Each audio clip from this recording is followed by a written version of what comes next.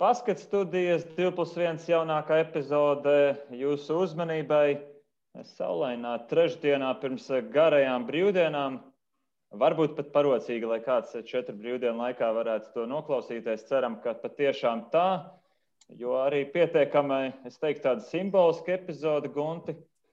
Man būtu jāpadomā, vai kāds pie mums viesojoties, runājot kaut vai attālināti, ir šādā situācijā runājis par tādu pietiekami milzīgu karjeras soli. Man pat uz atmiņā nenāk tāda epizode, kur būtu pielīdzinājumi šai.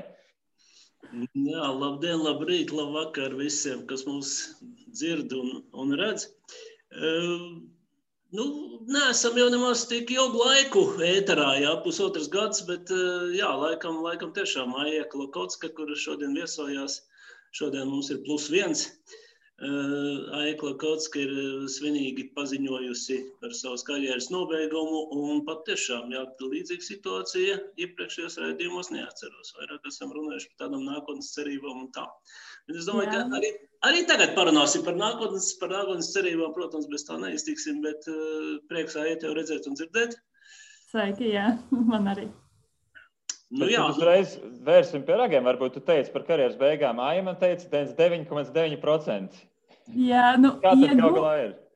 Godīgi, es pat tā svinīgi nevienam neko nebiju paziņojis. Tas bija tā savu to cilvēku pulkā par to tika runāts. Arī komanda plus mīnus zināja šo lēmumu. Arī no treneriem jau bija runājis, ka ticamāk nākamais vairs nespēlēšu. Arī šī sezona jau bija zem lielas jautājums zīmes vienā brīdī vasarā. Un jā, es esmu laikam gatavs spērt to nākamo soli. Un es arī pie tiem 99,9% palikšu. Bet, tādu mini iespēju jau, protams, viss, kas var notikt, bet tā doma ir tiešām atšķirīties no basketbola, joprojām gribētu palikt kaut kur tajā vidē, jo ir tik daudz, kas piedzīvots, un tik daudz jau ir zināms, bet gan fiziski, gan emocionāli, domāju. Es arī pati jūtos mazliet iztukšot šajā lauciņā tieši kā spēlētāji, tāds būtu pareizais solis. Jā, bet tad vienosimies par formulējumu nevis atvadīties no basketbola, bet atvadīties no profesionālas karjeras basketbolā. Jā, noteikti. Es labprāt sevi redzētu, ja ir kāda iespēja. Arī tagad manā jaunajā darbvietā es esmu saistīta ar basketbolu un doti tāds uzstādījums arī ir tieši tāds basketbola attīstība, kā vajadzētu strādāt pie basketbola attīstības. Un es ļoti, ļoti gribētu palikt tajā vidē un kā turpināt tur piedalīties. Ja pateic A, tad saka arī B, kas tā ir pa vidi, kur jāattīst basketbols. Nē, tas vienkārši mums man jaunā darbvieta ir Decathlons sporta preču veikals, un viņiem tas uzstādījums ir, piemēram, cilvēkiem, kas ir atbildīgi par konkrētu sporta veidu, ka mēs strādājam ne tikai tīri pie pārdošanas, bet mēs arī attīstam sporta veidu kā tādu, jo viņi ir par to, lai cilvēkiem sports ir pieejams, lai cilvēki ir aktīvi un tādi ļoti skaisti mērķi. Un tagad ar tos ir grūtāk realizēt, jo daudz lietas ir uz pauzes, nekas nenotiek. Bet jā, es ceru, ka drīz varēs ķerties tai pusītē vairāk klāt.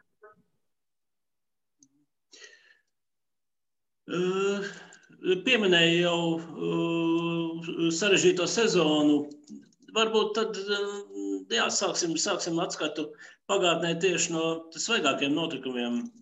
Šī sezona, kas tagad beidzās ar emocionālu TTT uzvaru Latvijas čempionātā, tāds skaists punktu, bet kāda vispār viņa bija šajā sarežģītajā laikā? Jāsaka, ļoti saraustīta jau pats tas sākums šai sezonai. Tiešām pagājušā sezonas beigās šī sezona bija zem liels jautājums zīmes. Tas arī bija iemesls, kāpēc, piemēram, es sāku meklēt darbu paralēli, jo jau bija skaidrs, ka zārzemēm īsti vairs nav vēlēšana doties. Un nebija zināms, kādā formātā būs komanda, vai piedalīsies augstu līmeņa sacensībās. Tas jau bija tas pirmais tāds satraukums. Un tad, protams, visa šī pandēmijas situācija ar Eirolīgas formāta maiņu ar izbraukumu spēlēm, karantīnām, ar atceltiem turnīriem. Tas tāds mums arī šis posms, kad mums 40 dienas nebija neviena spēle un nebija iespējams arī norganizēt nevienu pārbaudas spēli. Plus treniņos arī meitenes mēs bijām bieži vien 9, bet nebija normāli 5-5. Nerunājot par citiem pretiniekiem, bet savā starpā iespēju uzspēlēt. Jā, tas viss tādi apstākļi kopā ļoti grūta un sarežģīta sezona, bet domāju, ka daudz kas tika sasniegts un tīri tādā kaut kādā zīmējuma ziņā vai basketbola ziņā daudzas lietas, pie kurām tika strādāts un attīstīts. Ja šie apstākļi varbūt kaut kur būtu sakrituši labāk, es domāju, ka tie rezultāti arī nebūtu izpalikuši. Bet tā ir. Arī šādām sezonām ir jābūt. Tā arī ir lieliski pieredze. Minēja tās 40 dienas, praktiski tikai savā starpā trenējoties. Šķiet, jums bija vairāk arī savainojumi to brīdi. Kāda vispār tā ikdiena to brīdi izstās? Nogurdinoši treniņi viens pēc otras, pieņem treneris Gulbis, kaut kā cenšas vēl to dzīvi aktivizēt. Kā tas realitātē bija diena no dienas? Protams, treneri ļoti centās strādāt. Ik pa laikam bija kāds treniņš ar kaut kādiem interesantiem uzdevumiem, lai kaut kā atvaidinātu šo ikdienu, bet tas nogurums uzkrājās, jo tev nav nekāds rezultāts, neredz rezultātu. Tas ir tas svarīgākais, jo tomēr spēlēs daudz labāk var sevi no malas redzēt nekā treniņos. Tas ir pavisam cits skats. Un tad visvairāk tieši tas, es domāju, pat nevis fiziskais, bet tieši tas emocionālais nogurums. Tur nav tā iespēja būt kaut kādas ekstra emocijas, ko mēs būsim tikai spēlēs. Bet ikdiena, jā, treniņš, brīvdiena, treniņš. Tā, ļoti nogurdinoši. Jā, tiešām nebija iespēja tā objektīvi novērtēt, ko TTT komanda šogad izdarīja treniņos. Un tā, jo, protams, tādā saraustītā ritmā tos rezultātus arī droši vien jāvērtē ar tādu zināmu diplomātiju un zināmu piesardzību, jā, bet tomēr, jā, šī bija pilnīgi jauna pieredze, jauna treneru vadībā, jā, Mārtiņš Gulbis. Iepriekš zināms, kā vīriešu komandas treneris, aktīvs, enerģisks un tā, jā. Kāds varbūt bija tas pienesums viņam sieviešu basketbola komandā, jā, kā tu vērtēji to darba procesu? Man personīgi ļoti patika darba process, bija ļoti atklāts, tieši. Es nekad neesmu bijis tāds cilvēks, kas apvainojās par sīkumiem, un sevišķi ļoti objektīvi skatos no sevi no malas, un ja treneris saka, tad jāatzīst, ka arī trenerim Gulbis paši ir taisnība visos šajos tekstos, un ir iemesls, kāpēc viņš arī ik pa laikam no malas uz mums uzbļāja, un man tiešām patika, un man tas netraucēja, un bija ļoti interesanti. Kaut kāds mazliet savādāks formāts, sevišķi pēc iepriekšējiem gadiem visu cieņu trenerim Zībertam, viņam vienkārši pavisam savādāks veids, kā vadīt spēli, daudz mierīgāks, daudz tāds diplomātiskāks, un tad šī bija tāda pārmaiņa, kas varbūt arī prasījās pēc ilgāka laika. Kā mēs visi zinām, ik pa laikam vai kaut kādas pārmaiņas. Es domāju, ka arī varēja redzēt kaut vai, piemēram, izlasē, kad, ja sākumā bija grūtāk, tad jau pēdējās spēlēs bija rezultāts no tā, ko treneris prasīja. Un arī mums varbūt kādreiz tieši spēlēs pietrūka šis izpildījums, bet treniņus tiešām mēs ļoti labi redzējām, ja mēs izpildām to, ko treneris no mums gaida, mēs spēlējam lielisku basketbolu.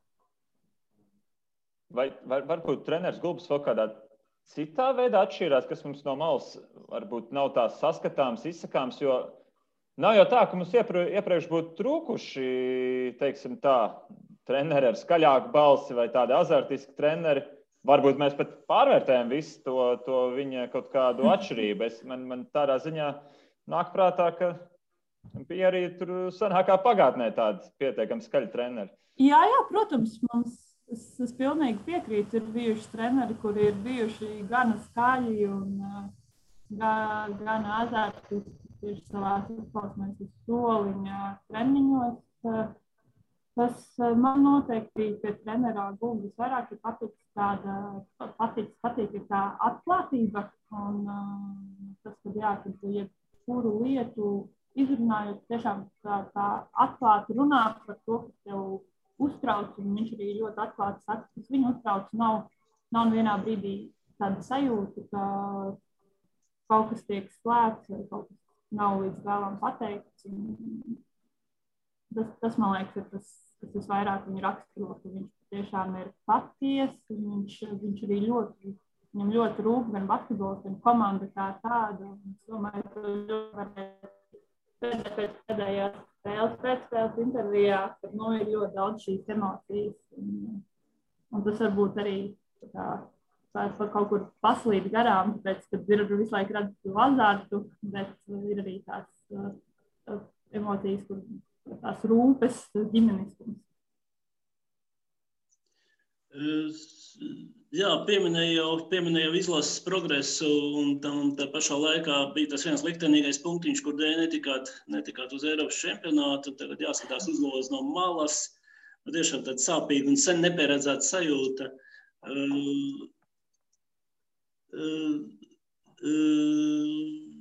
Kā vispār, teiksim, vai tas nevarēja būt arī viens no tādiem papildus stimuliem vēl tomēr paturpināt un pabeigt karjeru uz tādas ļoti pozitīvas nots, ja, un revanšēties par to, kas neizdevās šogad? Jā, ja būtu čempionāts, protams, varbūt pat tā punktu likšana būtu mazliet vēlāk, un par to arī vairāk padomāt. Es pilnīgi to pieļauju, bet tā situācija ir tā, kā ir. Man ir neizsakām žēl, arī nežēl nevienā no šiem abiem burbuļiem nevarēja piedalīties. Pareizāk sakot, otrajā. Es vairāk pati neizvēlējos piedalīties, jo arī nejūtos fiziski, morāli tam gatavi. Bet, meitenes izdarīja visu, ko varēja, un līdz ar to man nav nekādu tādu pārmetumu par to otro burbuli. Jā, šī sakritība, arī skatījāmies mājās Grieķijas spēli un ar vīru abi lamājāmies, jo tiešām tās emocijas bija tādas.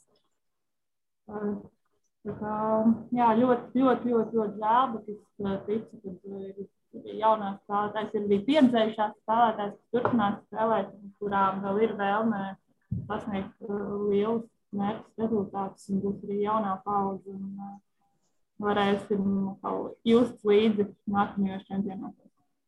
Vai tad jau pamazām jūti, ka iespējams šī sezona ir pēdējā? To, ka šī sezona ir pēdējā, es domāju, ka tas jau bija tāds vasarā, jau praktiski negluži pilnībā pieņemts lēmums, bet tā bija tāda apziņa, kad praktiski uz šo sezonu parakstījos arī tāpēc, ka gribējās kaut kādu nobeigumu. Protams, viņš nebija varbūt tāds, kā vēlētos, jo pagājušā sezona beidzās pilnīgi bez fināliem, bez nekā viss tika atcelts, un likās, ka vajag šo nobeigumu vai kaut kādas loģiskas beigas, un tas bija arī viens no iemesliem, kāpēc es piekritu spēlēt. Jā, tā doma jau tur bija visu laiku. Jā, savā statistika saka, ka tev ir 127 spēles Latvijas sieviešu valstsienībā. Tas ir faktiski viens no labākajiem rezultātiem.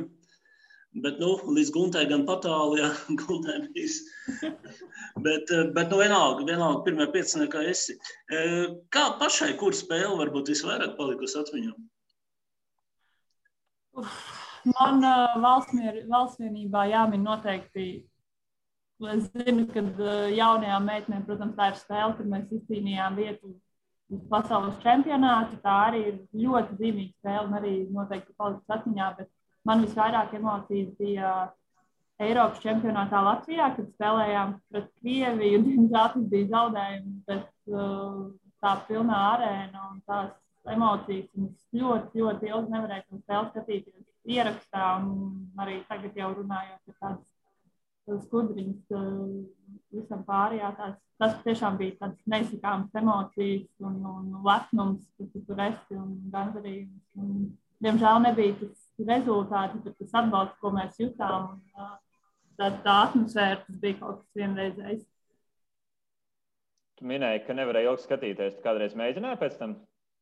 Jā, šī bija viena no tām spēlēm, kas regulāri gāja, vai pat TV3 atkārtiem, kādiem no kanāliem regulāri laida šīs spēles. Un man mamma ir tāds fanāts, un varētu spēles skatīties arī visas pēc kārtas. Un sevišķi vasarās, kad spēlēja ārzemēs, parasti vasarās arī dzīvoja pie vecākiem, viņiem acīs jūsēt, un tad kaut kur visu laiku fonā tie sporta kanāli bija. Un kā es skatījos, ka iet šī spēle atkārtā, man bija jāiet ārā, es biju jāpārklājas kanāls. Tādas sāpīgas emocijas, bet spilgtas. Ļoti liels paldies par visiem faniem, kas mūs ir atbalstījuši iepriekš un turpina atbalstīt un ticēt meitenēm, kas tiek novērtēts. Bet kā tad ir kādreiz tika līdz tai skatīšanās reizē vai pagaidām nē? Tagad es viņu nekad neesmu pilnībā noskatījusies, bet līdz tam tikus, ka tagad jau viņu vairāk tā es speciāli nemeklēju, bet bija jau vienā brīdī mirklis, ka kādreiz bija, tad neslēdzēs projām to kanālu. Tas sākas bija tāds. Gan jau tās beigas negribētos redzēt, tās pirmās 3 ceturdaļas vēl patīkam tīri. Jā, vēl jau tur pat pagarinājums bija. Jā. Jā, bet tā kopumā, teiksim, vairāk bijušas pozitīvas emocijas valstsienībā vai kaut kāda zaudējuma rūgtumi, jo, protams, ka sieviešu komanda sasniegusi ļoti labs rezultāts, bija 4. vieta Eiropā, pirmā sportspēja komanda Olimpiskajās spēlēs, pirmā basketbola komanda pasaules kausa izcīņā. Bet pašā laikā, teiksim, arī atcerās, teiksim, Pekinu, atcerās arī pasaules kausu, tur atkal bija. Neizdevās sasniegt to, ko droši vien, ka pirmkārt jau jūs paši cerējāt un gribējāt, jā, un arī līdzutēji, ko gaidīt. Jā, es pilnīgi piekrītu, ka daudz kur jau ir šis rūgtums un kaut kur jau kā visiem sportistiem, kaut kur arī varbūt ir kāds aizvainojums par to, ka netika kāds gan izmantots šajā gadījumā tas viss tur ir iekšā un tas ir tāds miksis, un man liekas, vienā brīdī tās emocijas ir tik daudz un atšķirt viņas. Varbūt nemaz nevajag vienkārši skaidrs, ka tā karjera ir bijusi ļoti bagāta šīm emocijām un lielos vilcienos noteikti tikai ar +2 mērām. Un tas ir tikai loģiski, ir kaut kādas vilšanās un ir kaut kur nerealizētas sapņi. Tā ir papildus motivācija cīnīties un darīt uz priekšu. Sezonas vai turnīra beigās uzvar tikai viens. Vienmēr ir tie 90 kaut cik %, kuriem ir vilšanās. Jā, tieši tā. Es domāju, ka tādā ziņā sezona, kurā patiešām visas kārtas bija sakritušas un viss izdevās, bija aizpagājušā sezona TTT, jo tur patiešām sākot no komandas komplektācijas līdz tam, kā spēlētājs visas bija uz vienas lapas, visas uztvēra treneri, kādi bija rezultāti. Tas ir, manuprāt, ļoti, ļoti reti. Visi faktori sakrit tā, lai būtu rezultāti. Un arī bija šie rezultāti ļoti labi. Tā, man liekas, ir tāda viena izteikta sezona. Viss bija kā pa diedziņu. Pārējām vienmēr ir kaut kāda sarežģījuma. Jā, TTT Rīga iekļūšana Eirolīgas ceturtdaļfinālā arī viens no pēdējo laiku labākiem sasniegumiem un tā, bet kā tev ģimenē, kā mamma vērtē šo sasniegumu, jo viņai ir cik tur Eiropas kausi, jā?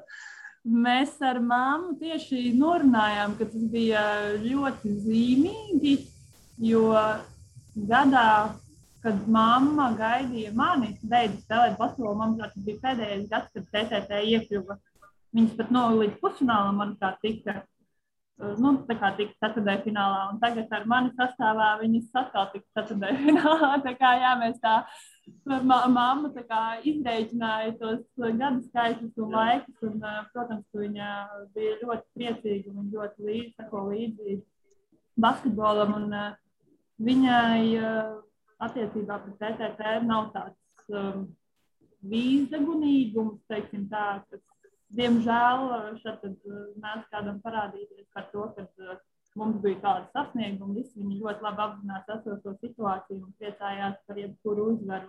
Sevišķi par šo sasniegumu. Pirms 2 gadiem jā, viņi bija ļoti, ļoti, ļoti priecīgi. Sekoja līdz visām spēlēm un arī uz Rīgu regulāri brauc.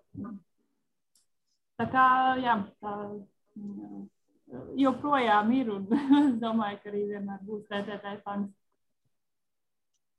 Nu, kaut kur turpat blakus tai sezonai, lai gan tas tāds atsevišķs notikums, tomēr arī atsevišķa spēle, precīzāk, tomēr arī stāv tā uzvara pret UGMK, kas, nu, ja tagad tā atskatās, tā ir tāda pēdējā lielā lieta, ko lepoties karjeras laikā, es tā domāju, nu, kopš tās, tev, kā minēja, izkrit tā iespēja spēlēt izlasē, jā, tas vēl pietiekami nesen, 1,5 gads tikai pagājis. Jā.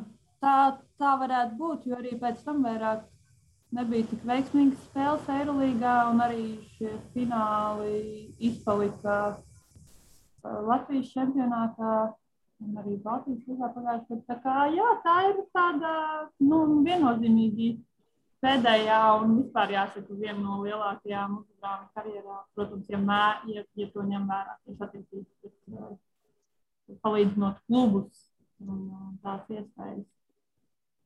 Jā, tā. Domāju, ka Sakala ir pierādījums, kad maz cinīši gāž lielas vezums un nevienmēr viss ir tikai tajā, cik daudz tu pelni, bet arī tajā, ko tu izliec uz laukuma, kā spēlē ar sirdi. Jā, tā skatoties basketbola statistiku, nu, jūs esat 4 spēlētājs, kurš spēlējuši gan Pekinā, gan pasaules kausā pēc tam, bet ir vēl viens tituls, vēl viens sasniegums, kas tev izceļ uz šī kvarteta fona, jā, jo tu esi bijusi arī komandā, kas Latvijai izcīnīja pirmās medaļas Eiropas jauniešu čempionātā. Jā! 2005. gads, bronzas medaļa U20 čempionātā, līdz tam nekas tāds nebija, ne vīriešiem, ne puišu, ne mēteņu komandām. Atceries vispār to laiku, to turnīru? Jā, es atceros un ļoti labi. Mēs pusfinālā zaudējām, manuprāt, punktu vai 2 Polijai, un arī bija ļoti līdzīga spēle. Jā, tas bija ļoti, ļoti labs laiks, un arī bija kolosāla komanda, un mēs superīgi sapratāmies. Tur arī mums jābūt kaut kur mājās fotogrāfijā. Mēs smējāmies, ka bizēs ir spēks, jo mēs visi spēlējām ar bizēm. Tā kā, jā, tas bija tā bija sarežģīta, nogurdinoša vasara, jo, manuprāt, jau tad sāku paralēli trenēties pie lielās izlases. Bet jā, tas arī laiks atcerēties. Lieliskas emocijas un šie jaunietnes čempionāti mūsu laikā, jā, tā iespēja kaut kur izbraukt ārā, apskatīt kaut ko tādā labā līmenī, tika organizēts un Ungārijā. Nemaloju tagad. Vai Polijā? Es liktu uz Čehiju, bet jā, tad jāpārbauda. Es atvainojos. Pareizi, Čehija. Ungārijā bija nākamais čempionāts, kur mums bija nākamā gada vēl 5 gadi jaunākā meitenēm, bet pareizi bija Čehijā, Brno pilsētā. Brno, jā, pareizi. Polija uzvarēja, tāpēc man Polija, diemžēl. Jā, tā kā ļoti, ļoti laba pieredze. Bija lieliska komanda un jādiezgan bez manis. Neviena meitene vairs tādā līmenī nespēlēja. Nu, vienīgi Elīna Babkina šķiet, ka ļoti Ailīna, jā, bija jau tajā komandā pareizi. Bija Anita Ceilāne, Bija Santa Dreimane, jā, Elīna Zīke. Jā. Klāsma Jākapsona. Jā. Vai? Pareizi, Elīnīt. Rekā man arī atmiņa pievīla, jo pareizi Elīnīt tur bija 15 gados, es viņu kaut kā bija izlaidis, jo viņi arī faktiski izgāja cauri pēc tam visu šo ciklu, gan olimpiskās spēles, gan arī pasaules kausa. Tā kā, jā, ir tāda talanta paudze, jūs esat bijusi savus pēdas atstājuši Latvijas basketbolu vēsturē noteikti. Bet arī līdz tam 2005. Gadam tur jau katrai meitene arī savs stāsts, un tavs stāsts arī bija drusku ar Franciju saistīts, vai diezgan pamatīgi ar Franciju saistīts, vai ne? Jā, man māsa aizbrauca 18 gados spēlēt uz Franciju, profesionāli Tulūzā, Francijas dienvidos, un bija šī iespēja pēc 9. klases braukt, dzīvot pie māsas un trenēties tur.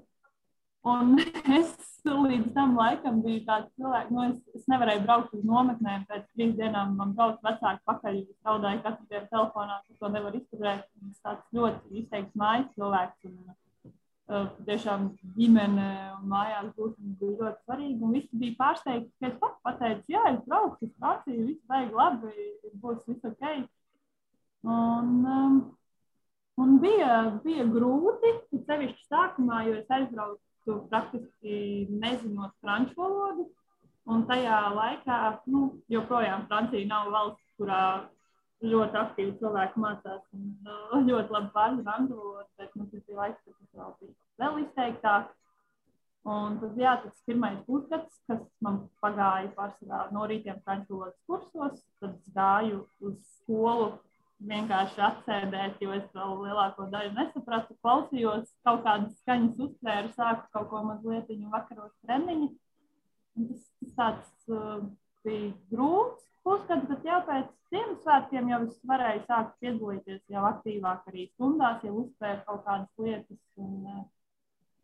Un bija kolosāla komanda Francijā, un Francijā vispār šis basketbols un veids, kā jaunatnē strādāja, ir ļoti tāds ģimenisks. Viņiem vecāki ved uz treniņiem, tur paralēli taisa piknikus, vienmēr visi brauc līdzi uz spēlēm, ir visi kopā, visi tādi, daudz izteiktāks teikt nekā Latvijā. Tāds ģimenes pasākums, sevišķi nedēļas nogalēs. Un tad, man ļoti paveicās, ka bija šī basketbola ģimene apkārt un meitenes ar saviem vecākiem. Un bija ļoti viegli iejusties, man ļoti ātri pieņēma. Kad arī mēs pārvarējām šīs valodas barjeras, tad jau es sāku runāt franciski. Tad jau tiešām liels prieks tur atrasties. Un tā es tur nodzīvoju 2 gadus. Un tad es kaut kā izdomāju, ka es tomēr gribu pabeigt vidusskolu Latvijā, jo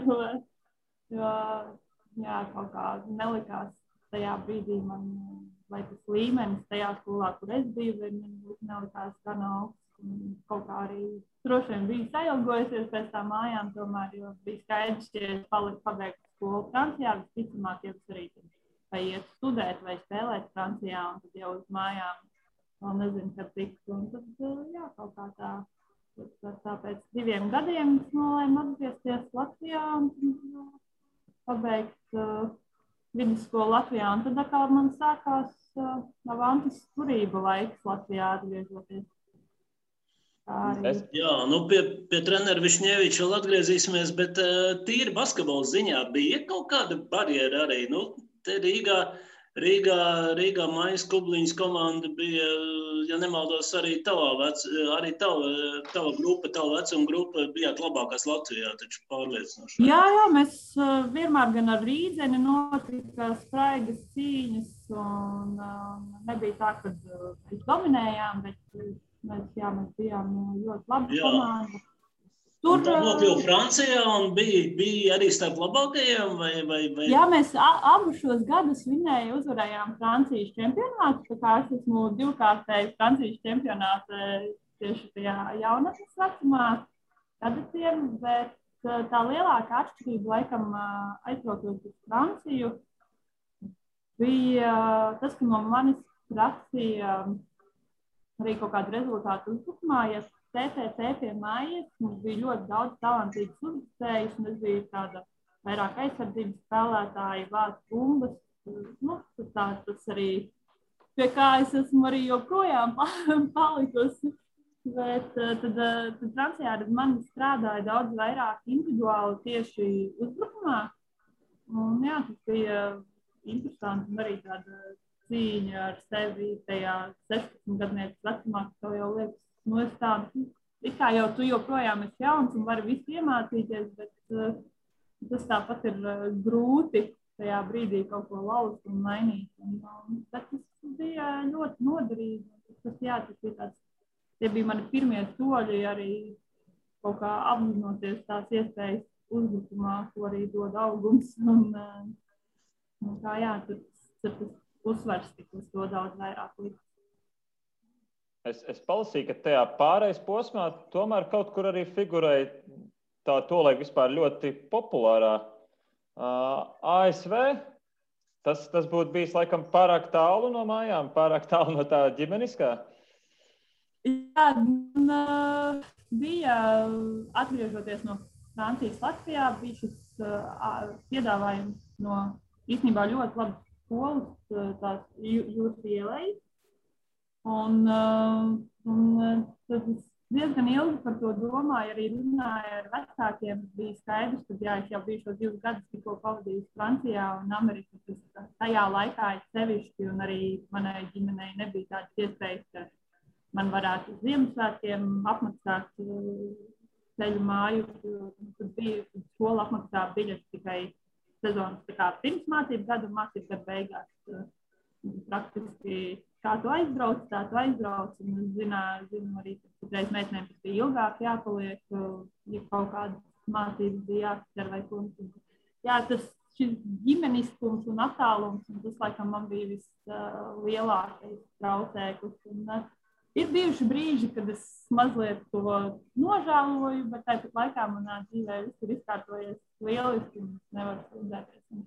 Kā ir, tā ir. Nav jau vairs ko. Bet, studiju laiks un studiju basketbols Pētera Višņeviča vadībā arī noteikti bija savs Amerikas vērts, vai ne? Jā, tas Pasveicinās treneri tagad. Es noteikti treneri jums vissirsnīgākie sveicieni, ja jūs skatāties, jo tās emocijas un tā pieredze pie jums bija vienkārši lieliska. Un lai arī bija grūti pie treneri, tas, kas visvairāk ir palicis atmiņā, tie viņa joki un tas, kā viņš treniņos mēdz iznest lietas un dusmīgs un aizskaitināts. Viņš kaut ko tur pasaka tādu, viņš pēc tam jau pats jūt, ka tāds baigi labais joks sanāca un jau smīni, jau tāds iezogās kastiņā. Un, protams, tā meitene, ko lamā, visi saguros un viss pārējās rociņu mutē pielikušas priekšā kaut kur griež muguru, lai var pasmieties. Tā bija lieliska pieredze, un arī viņš bija viens no pirmajiem. Mēs ar Avantis braucām un spēlējām ar Lietuvas un Igaunijas komandām, piedalījāmies šajos čempionātos. Tiešām centās jau kaut kā to Baltijas līgu izveidot, nostīt. Mēs, man liekas, vienkārši spēlējām, mēs neskaitījāmies kā čempionātā. Nebija tāds čempionāts man šeit. Jā, nebija čempionāts kā tāds, vienkārši bija noorganizēts šīs spēles, ka mēs kā bijām neregulāri, tas bija visu laiku šīs spēles. Un tā bija kolosāla pieredze. Vai kaut kādi citāti, tu varbūt labāk neatkārto viņus, bet kaut kādi citāti vēl velks līdz šai dienai jūsu starpā? Viens ir noteikti tas, ko visi jau ir dzirdējuši, kas arī ir televīzijā filmēts par Avotu ielas bombu. Bet man liekas, tas bija treniņā, kad viņš teica, kāds bija. Jūs esat iedomājušies, ka jūs esat kaut kādi vai ibisi vai kaut kas, nekas, jūs esat stārķi Latvijas palākajā ar laustām kājām. Tā viena pēc otru un aizvien trakāk. Jā, tas arī tāds. Bet jā, tā uzreiz. Šis ir pietiekami piemēros man šeit.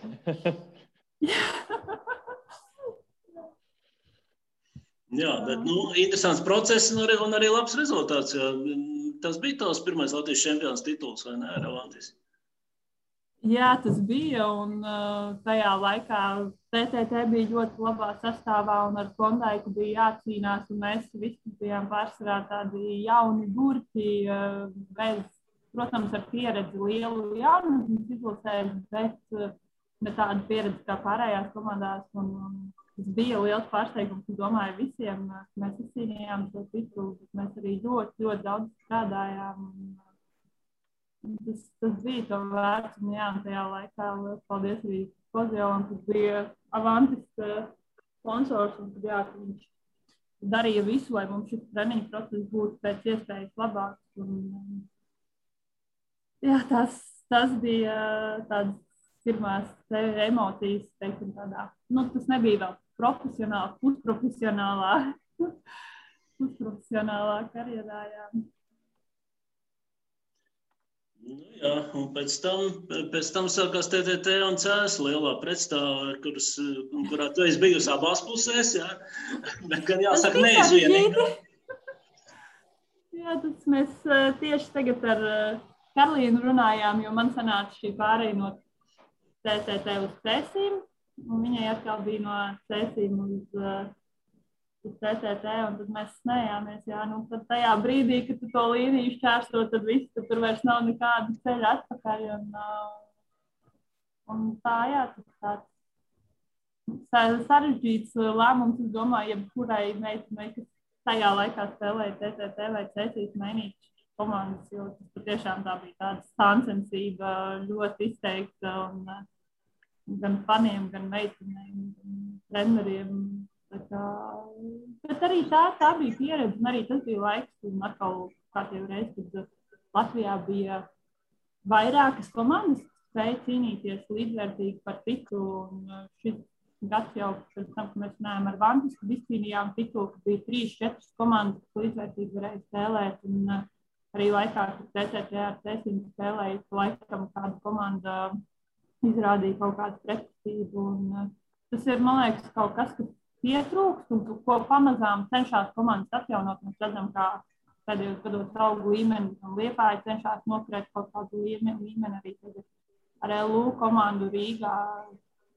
Kaut kas notiek, un es ļoti ceru, ka attīstīties līdz tādam līmenim, lai šis vietējais čempionāts būtu interesants, jo ļoti daudzām meitenēm, kurām piedāvā spēlēt Latvijā, tieši TTT, tas, ka nav kvalitatīvas un gana daudz šīs vietējā čempionāta spēles, ir ļoti liels mīnus. Jo, kā mēs redzējām, arī šogad, ja ātrāk beidzās Eirolīga, tad kaut kas ne tā veicās šajos Eiropas turnīros, tad ļoti svarīgi arī, lai šis vietējais čempionāts būtu līdzvērtīgs. Un arī pretēji, jo pirms 2 gadiem jums netīšām sanāca iekāpt otrā grāvī, kad laikam vēl nebija tā pārliecība, kā būs kvalifikācijas turnīra, un tad beigās sanāca jūs spēlēt augstākajā līmenī. Un tad vēl pa vidu jāizlido un visur jāpaspēj, kur visi cieņi pretiniecēm, bet tur plus 70 sagaida. Un atkal tad kā tās spēles tur kaut kur pa vidu pamaisās un gribas gatavoties nosacīt nopietniem mačiem. Mums sanāk tāda pretējais pretpols.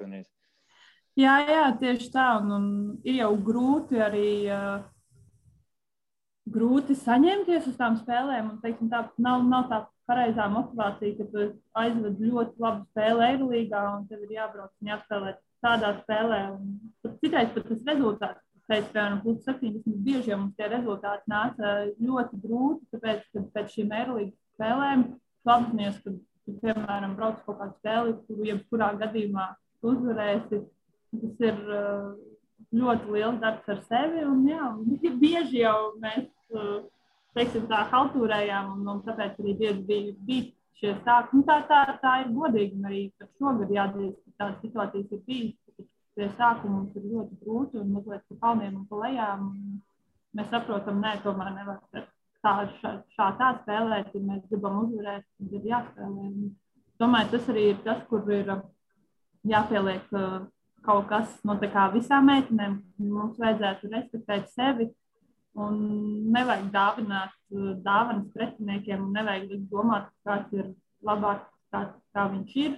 Jo tas nepalīdz nevienam, ne mums, ne tām jaunajām meitenēm. Domāju, ka, ja mēs esam tādā līmenī, mēs spēlējam Eurolīgā, mums arī tas ir regulāri jāparāda Latvijas čempionātā. Agrāk man bija tā doma, kāpēc tas ir kaut kas, kas ir mainījies manā domāšanā, ka, kāpēc tur iet un mocītās meitenes un uzvarēt viņas 50 punktiem, nekas uzspēlēsim, vienkārši uzvarēsim 5, būs ok. Laikam tā nav gana pareizi, jo tas rada nepareizi priekšstatu gan tev, gan citiem. Domāju, ka tas ir jāapzinās visām pusēm, un tas ir varbūt arī tas, ko vienīgais veids, kā mēs varam šīs spēles izmantot kā labu treniņu, ja mēs reāli viņus arī atstrādājam. Ja mēs aizbraucam uzspēlēt, tas ir zaudēts laiks.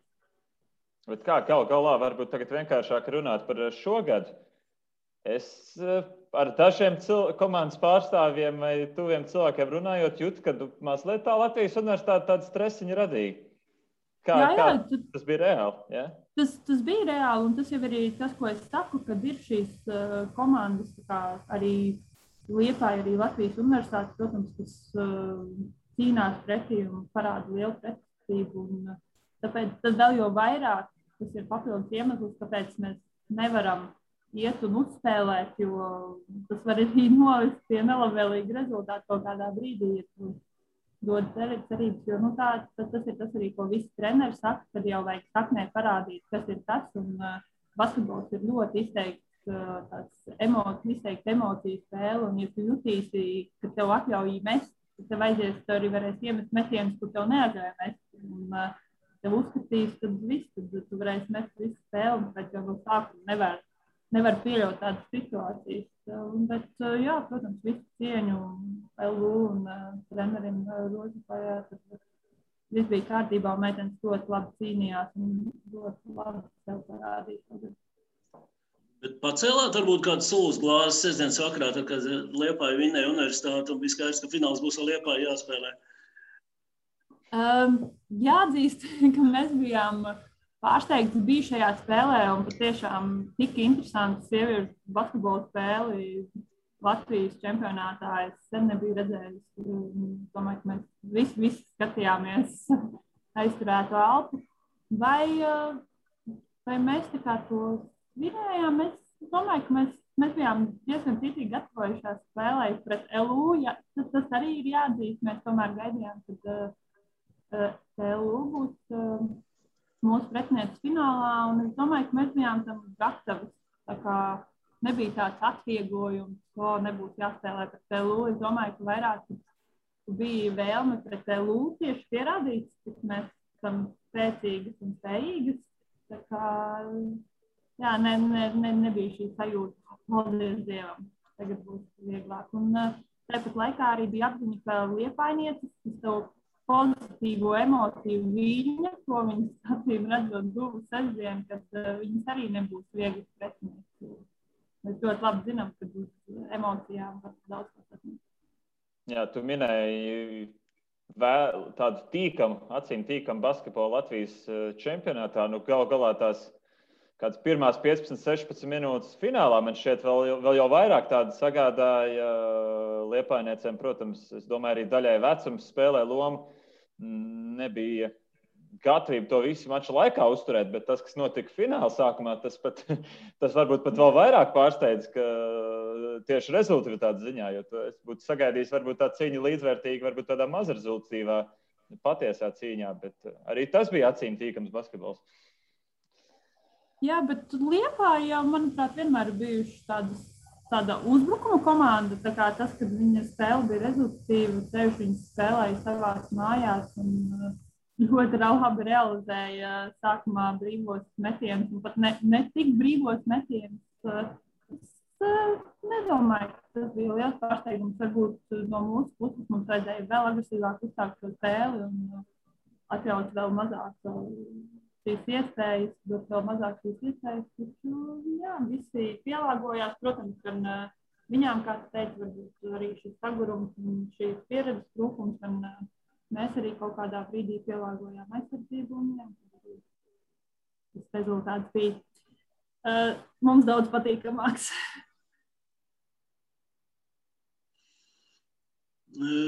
Jā, no senajā čempiona titula jau bija banketiņš attālināts. Ievērojot epidemioloģiskos ierobežojumus, tagad korekti jāsaka. Jā, lielākās svinības mums sanāca autobusā, tā kā mēs kopā braucām, bet, diemžēl, ņemot vērā epidemioloģisko situāciju, jā, nekāda banketa un svinības nav bijuši, un gaidīsim situāciju, kad valstī tas tiks atļauts, un domāju, ka vasarā tās meitenes, kas būs uz vietas, sanāksim kopā ar treneriem, komandu un kaut kā šo atzīmēsim. Jā, nu, ar sportistiem runājot, šeit tad iznāk dzirdēt tādu frāzi, ka, nē, tagad es to neteikšu, tagad es to nevaru teikt, jā, tur tāds politkorektums un tā. Tagad tev profesionāls karjera beigusies, vai ir kāda frāze, varbūt, ka tu esi taupījusi sevi visu šo laiku un tagad būtu gatava pateikt? Tas varbūt nav kaut kas, ko es esmu taupījusi, es arī par to izteicos jau. Tas bija šī dokumentālā filma čempionāta laikā.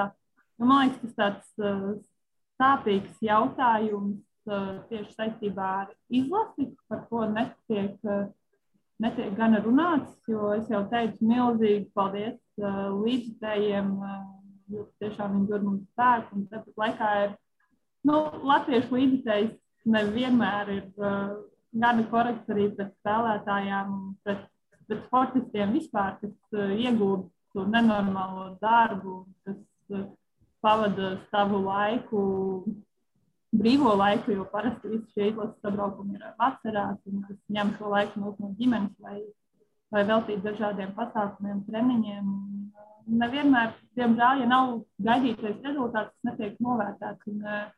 Es, protams, saprotu šo vilšanos, bet tāpat laikā man ļoti patīk arī spēlējot ārzemēs, piemēram, Francijā, fanu kultūru, kur viņi ir par šo komandu gan labos, gan sliktos laikos. Un, man liekas, protams, mums ir fani, kas ir ar mums gan labos, gan sliktos laikos. Gribētos, lai varbūt šī fanu kultūra kaut kādā līmenī mazliet augtu un lai būtu tiešām vairāk tā uzticība un tā cerība, ticība nākotnē. Un nesanāca nekas sanāks nākamreiz. Jo tas ir tas, kas mazliet tā kā pietrūks, kad ja viss sanāk, ir baigi forši, ir labi, un mēs esam ar jums, un ja nesanāk, es jau zināju, ka nekas nebūs. Un, jā, tas tā kā citreiz liek vilties, ir sevišķi tagad, kad, piemēram, man pēdējos gadus ir ģimene, man ir bērns, un es vasaras mēnesi veselu pavadu vairāk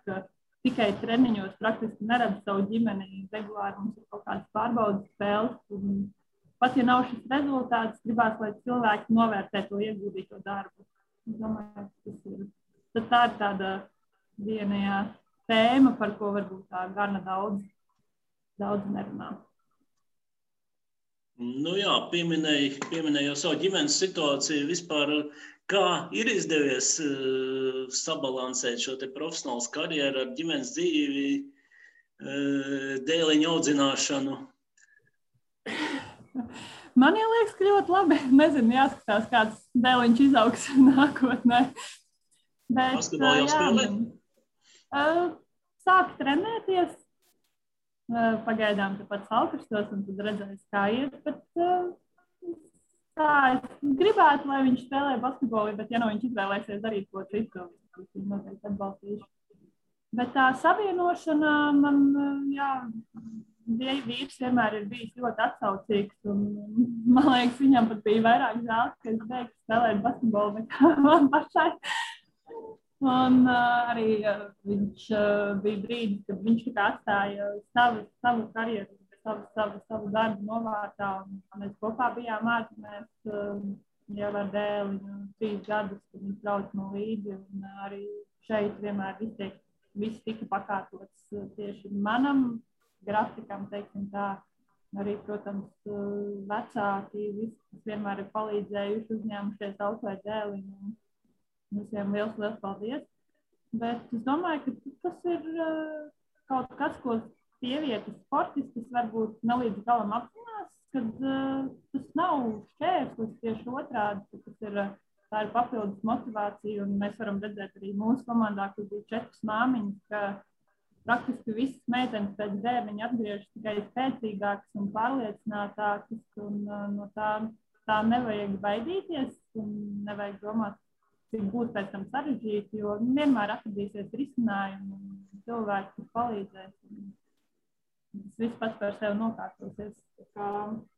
Ja nu kāds ir padomās, es saku uz priekšu, viss būs labi. Jā, viens viengadīgs čempions tagad arī TTT komandā ir, kurš vispār ļoti daudz spēlēs bija klāt par šo zonu. Jā, Vilis izteikti. Viņam praktiski komandas dalībnieks bija sajūsmā, ja viņš kaut kur bija ar mums autobusā ar meitenēm vai treniņos. Viņam ļoti patīk šī kompānija, bet es domāju, ka visiem bērniem ir līdzīgi, jo man arī dēliņš mazākā vecumā, tad biežāk kaut kur tika ģērbtuvēs vai līdz pie meitenēm. Viņiem ļoti patīk šī komandas kaut kāda atmosfēra, tuvība, cilvēki. Bet tas, ka ir tik daudz dažādi cilvēki, jā, tā arī tāda interesanta pieredze.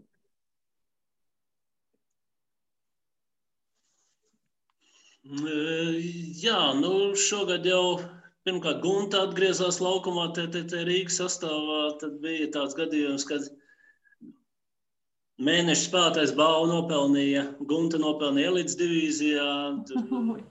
Otrajā grupā nopelnīja Liena Jansone. Saprotu, uz ko es valku, Jā.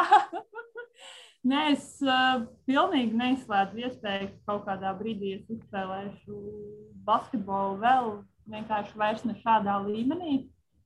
Un es domāju, ka tā lielākā atklāsme bija tieši par to līmeņu maiņu pēc pēdējās Eirolīgas spēles, ar citu zīmīgu tieši pret Jekaterinburgu, kur bija ļoti daudz emocijas. Un tieši tajā brīdī apzinoties, ka visticamāk es vairs nekad nespēlēšu tādu līmeņu spēlētājām vai tādos turnīros. Un, jā, tas bija diezgan sāpīgi, un tas laikam bija tas laiks, brīdis, kad es morāli varbūt pieliku to punktu, jo tagad šis čempionāts fināls bija savādāk, bija kaut kur pēdējā treniņā, likās, ka asariņi novirst, bet es saprotu, jā, vairs nebūs šie treniņi, šī kopā bijuši pulkam.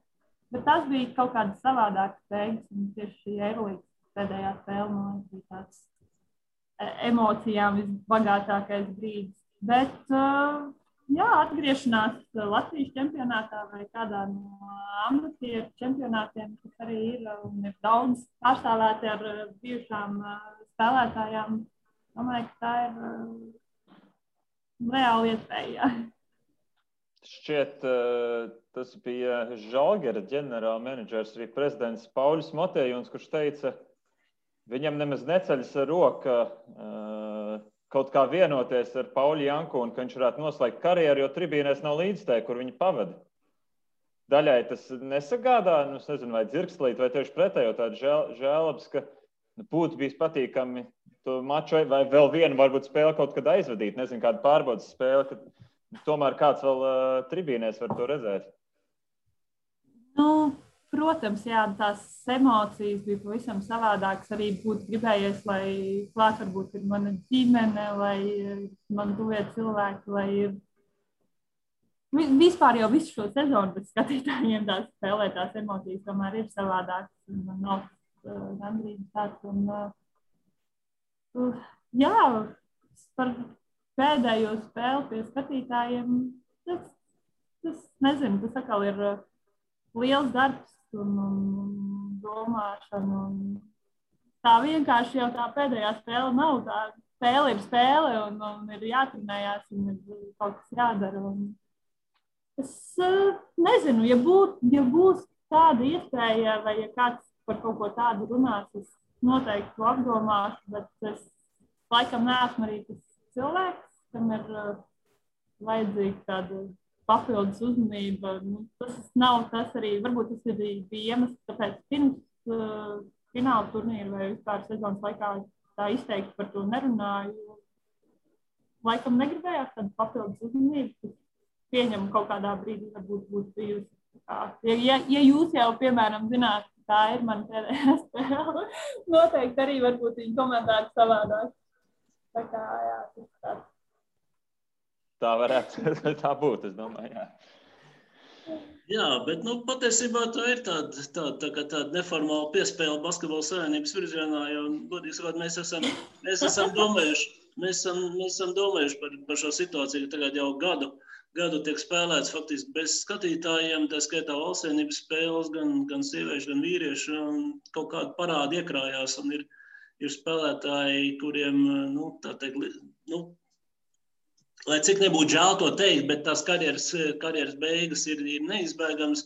Viņas tuvojās, viņas pietuvojās, bet šajā laikā viņas tā tiek mazliet tā kā klusāk nekā spēlētāji būtu to pelnījuši aizvadītas. Ja? Bet es domāju, ka to parādiņu mēs atgūsim, jau dzīve atgriezīsies normālās sliedēs. Un atcerēsimies spēlētājus, kurš šajā laikā ir pieņēmuši tāds sāpīgs lēmums arī. Tagad tas tā kā var uztvert Kāpēc sāpīgs? Priecīgs. Priecīgs, jā, jo sākās jauna lapus dzīvē, aizmaida, viss kārtībā, jā. Tieši tā. Bet, jā, droši vien, ka tas, ka jau es sākus jau strādāt, jau domājis par to, ko darīt pēc karjeras beigām, ja es ieskrējusies, tas arī droši vien kaut kādā mērā atvieglo šo soli, vai ne? Tas ne tikai atvieglo, tas noteikti pātrina, jo es pieņemu, ja es nebūtu atradusi šo darbu, tad, ja man nebūtu jau konkrēts plāns nākotnē, diez vai es pārliecinātu teiktu visu beigšu spēlēt basketbolu. Un, protams, arī fakts, ka šogad šī sezona bija grūta. Manā gadījumā ne tikai dēļ Covid, bet arī dēļ tāpat, ka bija jāmenedžē darbam laiks treniņiem, plus vēl laiks ģimenei, jo praktiski, ja mums treniņi kaut kad mums izkrita nedēļas nogalē spēles, tad man bija jāstrādā, lai saķertu kaut kādas stundas vai otrādi. Tad ģimene laikam bija vislielākais cietējs šajā situācijā, un vēlreiz liels paldies viņiem, kad viņi man ir tādi saprotoši, un tad mēs mēģinājām kaut kā to līdzsvarot. Bet jā, ja nebūtu šī nākamā reālā iespēja, ko darīt, tad, protams, ir vienmēr grūti aiziet no basketbola. Zinu arī kā citām meitenēm pateikt, ka tiešām viss pietiek, ja tev jau nav kaut kādas citas lietas. Jo vienmēr jau ir tā, vēl jau gadiņu var, kāpēc ne? Bet starp citu, gan sieviešu līgā, gan arī starp puišiem ir piemēri, kur šādi vēl vairākus gadus cenšas, cīnās. Kā tu savu sācis izbaudīji, tas vispār teorētiski ir izdarāms tādā ilgākā laika posmā strādāt, pietiekami profesionāli spēlēt, vēl ģimene, vai ilgtermiņā būtu ļoti, ļoti smagi? Jā, es zinu arī treneru Gulbu sākumā, kad runājām par šo situāciju kā tādu. Es viņam kārtējo reizi žēlojot, ka man ir grūti. Tad, jā, viņš, protams, minēja savu metus arī ļoti ilgi, tā kā to darīju. Un sākumā arī bija grūti, tad pieeja kaut kādā ritmā. Es negribu teikt, ka vīriešiem varbūt ir vieglāk, jo nezinu, Bet mēs būtu gatavi atzīt, ka ir vieglāk tomēr. Vismaz citādāk. Ja. Noteikti, un tas varbūt arī ir tas fakts, ka tā māmiņa un kaut kādas tādas lietas, kad bērni saka, māma, kaut nebūs mājās, un tas tā ir diezgan sarežģīti. Es katrā gadījumā pēc šīs sezonas saprotu, ka es nevaru tā pilnvērtīgi darboties nekādā līmenī, jo es esmu cilvēks, man patīk tiešām, ja es kaut ko daru, es to daru 100%, un tagad sanāca ļoti liela tāda raušanās uz pusēm ar vēlmi 100% ar visu vadevi darboties basketbolā un tikpat aktīvi un ar tādu pašu entuziasmu arī darboties darbā. Tāpēc jā, es ticu, ka ir cilvēki, kuri to var apvienot un kuriem tas ļoti labi sanāk, bet manā gadījumā viena sezona pilnīgi pietiek, jā, nākamot, ne tādā līmenī. Jā, labi, bet paliekam, jebkurā gadījumā paliekam pie optimistiskās nots, ka basketbolā tiksimies tādā vai citādā statusā. Jā, noteikti. Es noteikti sakošu līdzi visam, kas notiek basketbolā, un kā jau teicu, labprāt paliktu basketbola aprindās kaut kur jebkādā veidā. Es domāju, ka kā jebkurai basketbolistai ir vēlme, lai šis sports attīstītos un lai augtu un lai būtu rezultāti. Kaut kādā ja neviens kā spēlētāji kaut kā savādāk, tur var pielikt savu pirkstiņu, tas jābūt vēl gandrīz. Labi. Lai izdodas. Paldies vēlreiz, Aija, gan par sarunu, gan vēl jau vairāk par tiem, cik daudziem gadiem. Es tur pat neskaidrošu, tās sezonas ir bijušas, bet 127 spēles valstsvienībā tas pilnīgi noteikti ir iecirsts sakmenī tagad. Tā kā vēlreiz paldies un tiekamies basketbolā. Paldies! Tiekamies!